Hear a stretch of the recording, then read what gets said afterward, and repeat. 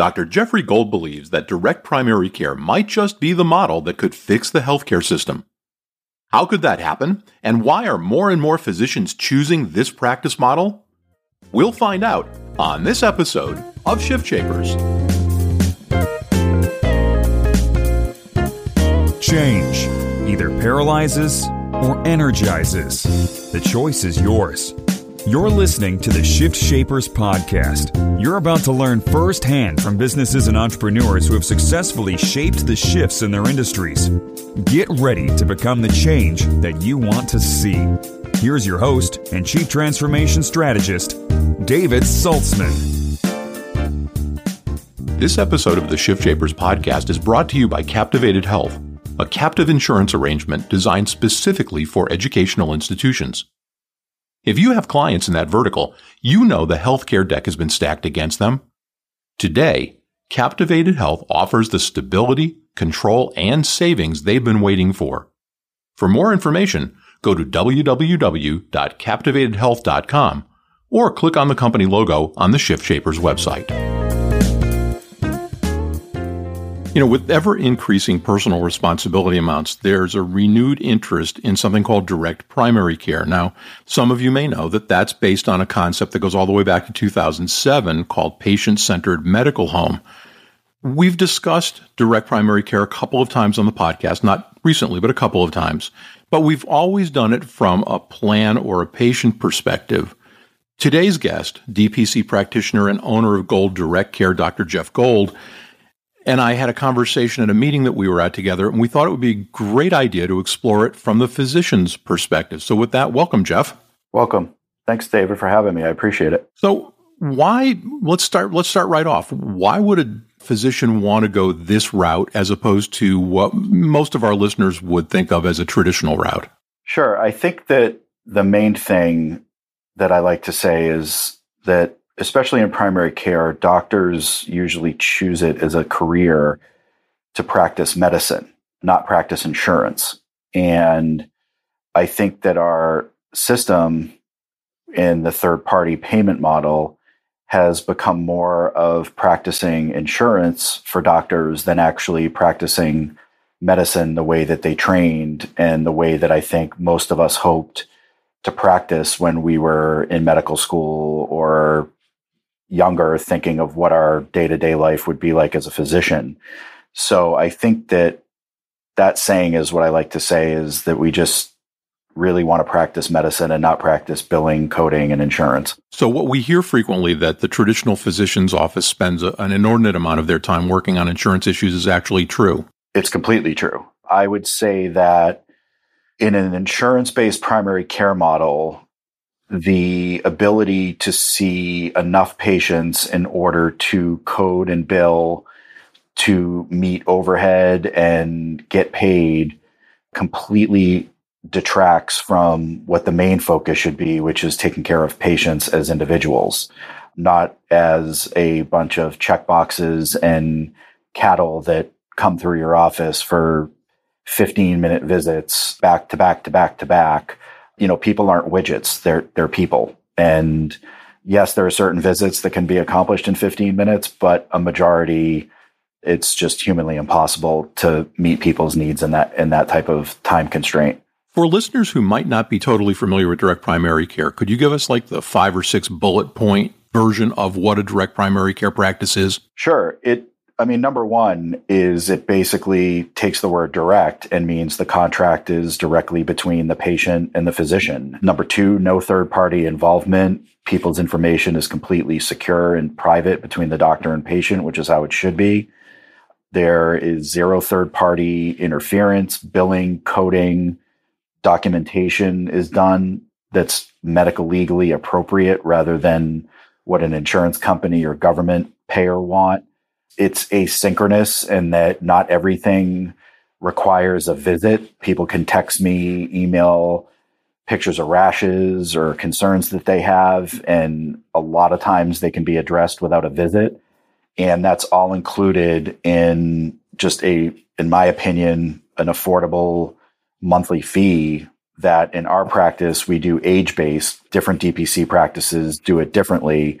but it's really taking the fee for service model and getting rid of it for primary care and leaving it to the specialists and the hospital. Right now in our system, we're coding and billing quadruple bypass surgery the same way we bill putting 3 stitches in.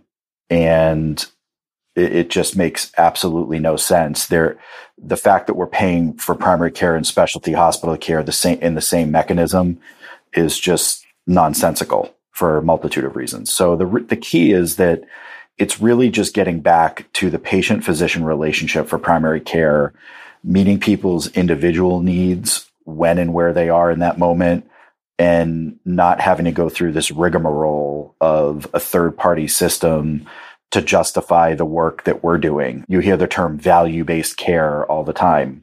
Well, my question is, who's determining the value? How is it not the patient who's receiving the care that's determining the value, but these third parties determining value? It makes no sense. So what we're trying to do is say, look, I'm accountable to you and you're accountable to me, and we work 50-50 to try to keep you healthy and be there when you need us.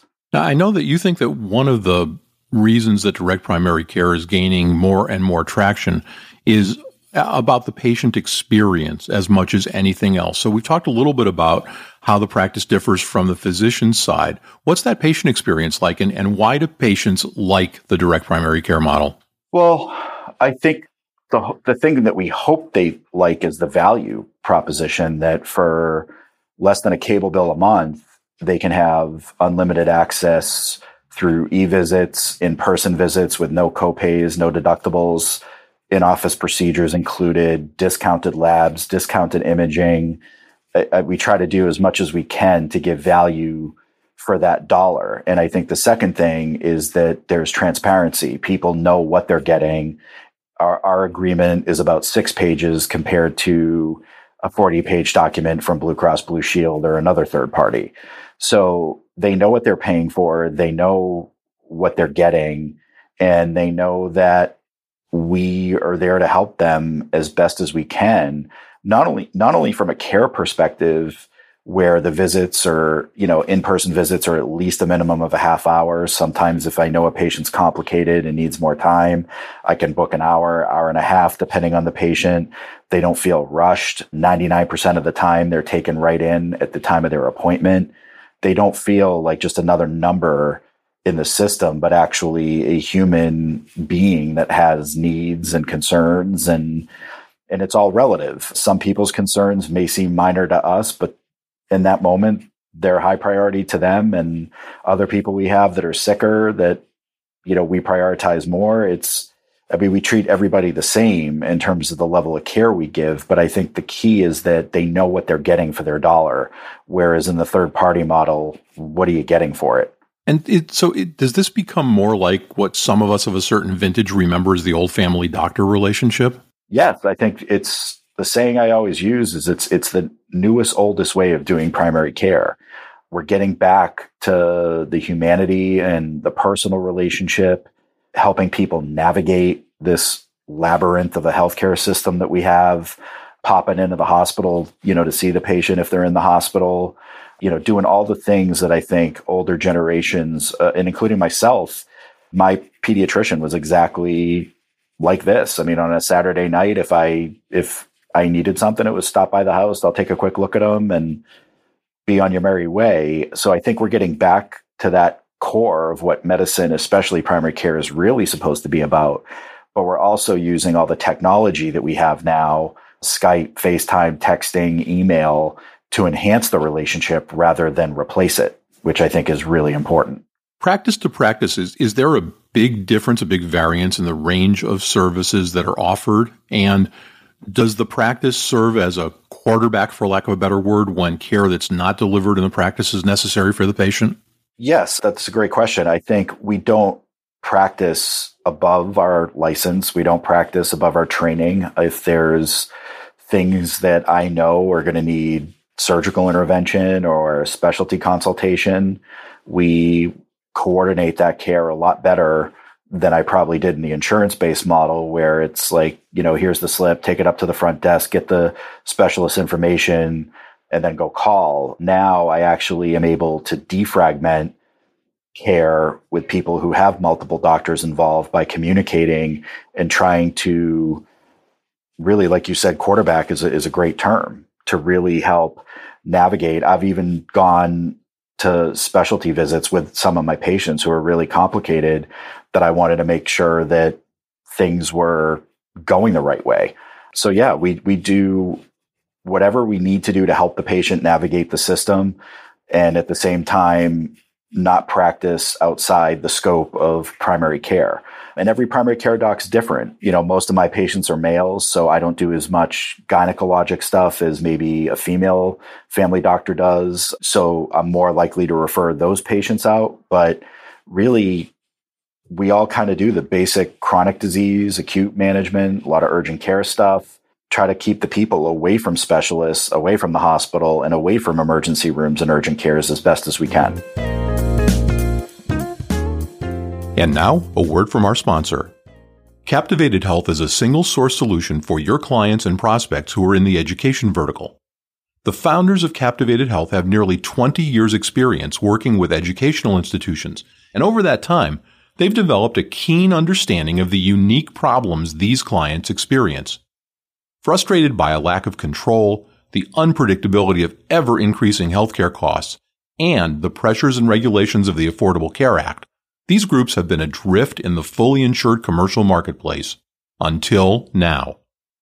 Captivated Health has built a program that solves those problems, and it does so with virtually no disruption to faculty and staff while saving clients millions of dollars. We wanted you to be among the first to know that Captivated Health is building a national distribution partner network so you can bring this cutting-edge solution to the educational clients you advise. To learn more about the Captivated Health solution, go to their website at www.captivatedhealth.com or click on their logo on the Shift Shapers website. And now, back to our interview. To the extent that there is such a thing as a typical day, what does a typical day in the life of a direct primary care physician look like? That's a tough question because truthfully, every day is different. But the typical day is, I have usual work hours, office hours that myself, my nurse, and my front desk manager are here, usually between 8:30 to 4:30 or 5. Sometimes we see 5 patients a day. Sometimes we see 0 and do everything through technology. The busiest day I've had since I've been open almost 3 years ago was, I think there were a couple days where I saw 13 people, which at my old job would have been like sipping a drink on a beach somewhere if I had 13 people. So those were the busiest days we've had in terms of patient volume, but we're really trying to take care of people in the moment. And there's so many examples that I could give, but there's email stuff, phone visits, that not everything has to have that in-person visit so you can file a claim to get paid by an insurance company. They're paying me a monthly fee so they can access me when they need me. What's your goal as direct primary care physician? I think whenever you have goals, it's key to have a short-term goal and a long-term goal. And I think short-term, my goal coming into this was just, again, get back to practicing medicine the way that I think primary care medicine should be practiced without third-party interference. And I think for the most part, we've accomplished that goal. Another short-term goal was obviously to get people in the door. Change in different models, especially in the Northeast where I am, are very, very challenging for people. So that was a short-term goal. But long-term, I really want to see this model become the norm rather than the exception, because I think it could be applicable to any socioeconomic group. It can be applicable to complex patients, healthy patients. I really think that there's a role for this type of model in any healthcare reform discussion. And that's what I'd like to see long term. One of the things you told me when we talked offline was that you think that this model could fix the whole system. What's that all about? What's your thinking there? Well, I know it's a pretty grandiose statement that a lot of people will disagree with, but I think that the beauty of direct primary care is everybody falls into their little box. And what I mean by that is people still need insurance, and insurance really is getting very close to going back to what insurance was supposed to be for, major, unexpected, expensive medical things, not day-to-day primary care. So the insurance companies could keep their little box and just be insurers and not be managing people's care. There's always going to be a role for the government in healthcare to help the people who truly can't afford a fee that's less than a cable bill a month, because there are people that can't. And they can assist those people by giving them, just like they do food stamps, or an EBT card, giving them a DPC card to give them better primary care and hopefully save downstream costs to taxpayers by giving them better primary care. And then doctors get to be doctors and patients get to be patients and not have to worry about the complexity of this maze that we've created, so that third parties are controlling everything rather than the patient and doctor being in control. So I just think I've always been a believer in Occam's razor. You take a complex situation and no one's going to argue that healthcare economics and reform is not complicated. But the way to solve a complex problem is to try to find the simplest solution. And all we've done so far is continue to put Band-Aids on this gaping wound, instead of actually saying, well, how did this wound get here? And how do we stitch it up piece by piece? And I just think direct primary care is clean. Everybody can still have their role in healthcare payment and care, but I think it gets back to insurance being insurance and care being care. And they're two completely different entities. So in your practice, I'm guessing every practice is different, but in your practice, do you work with employer groups as well as just individuals who knock on your door? Sure. We try. Again, it's a very, very difficult sale to make. People are, for lack of a better term, I use the term Stockholm syndrome, which I don't know if you're familiar with, but it's basically, I think people and doctors have just identified with their kidnapper, which is this system, in order to survive. So I think when you try to approach people, whether it's individuals, families, employers, about stepping outside the box and doing something different, there's a lot of hesitation towards change. Even if it makes more economic sense to do it this way, I've come to the fruition very quickly that people will maybe use money or the expense of DPC as an excuse, but really what it comes down to is fear of change. And what I try to tell employers is, hey, I'm a business owner myself. And if I'm trying to convince you to buy my product, and by buying that product, you're exposed to a major financial or medical catastrophe, never mind my oath, my business is done. That's one social media post that's going to go viral and I'm cooked.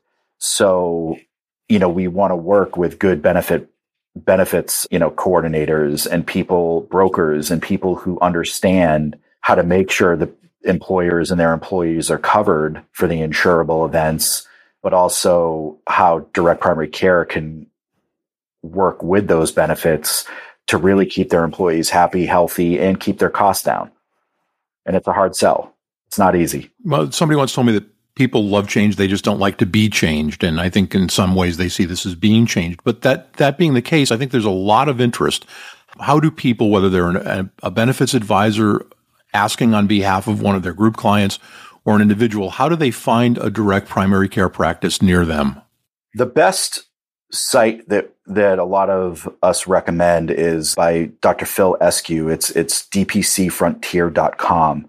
There's tons of great information that he's put up there with a mapper of practices, and it even breaks down whether the practice is a hybrid, meaning that it takes some insurance but also does DPC, whether the practice is fully DPC, what DPC really means by definition. There's tons of literature that he's put up there, because he's also a JD as well, and is an expert in the legal issues with benefits and how DPC can work and with employers and other insurers. And it's a great website that has just a wealth of information on there. And we'll put a link in the show notes on shiftshapersonline.com so people can find that site very easily. Yeah, the other thing too is a lot of us are also forming different kind of regional DPC alliances. We have the New England Direct Primary Care Alliance, where there's about 7 or 8 of us in the New England area between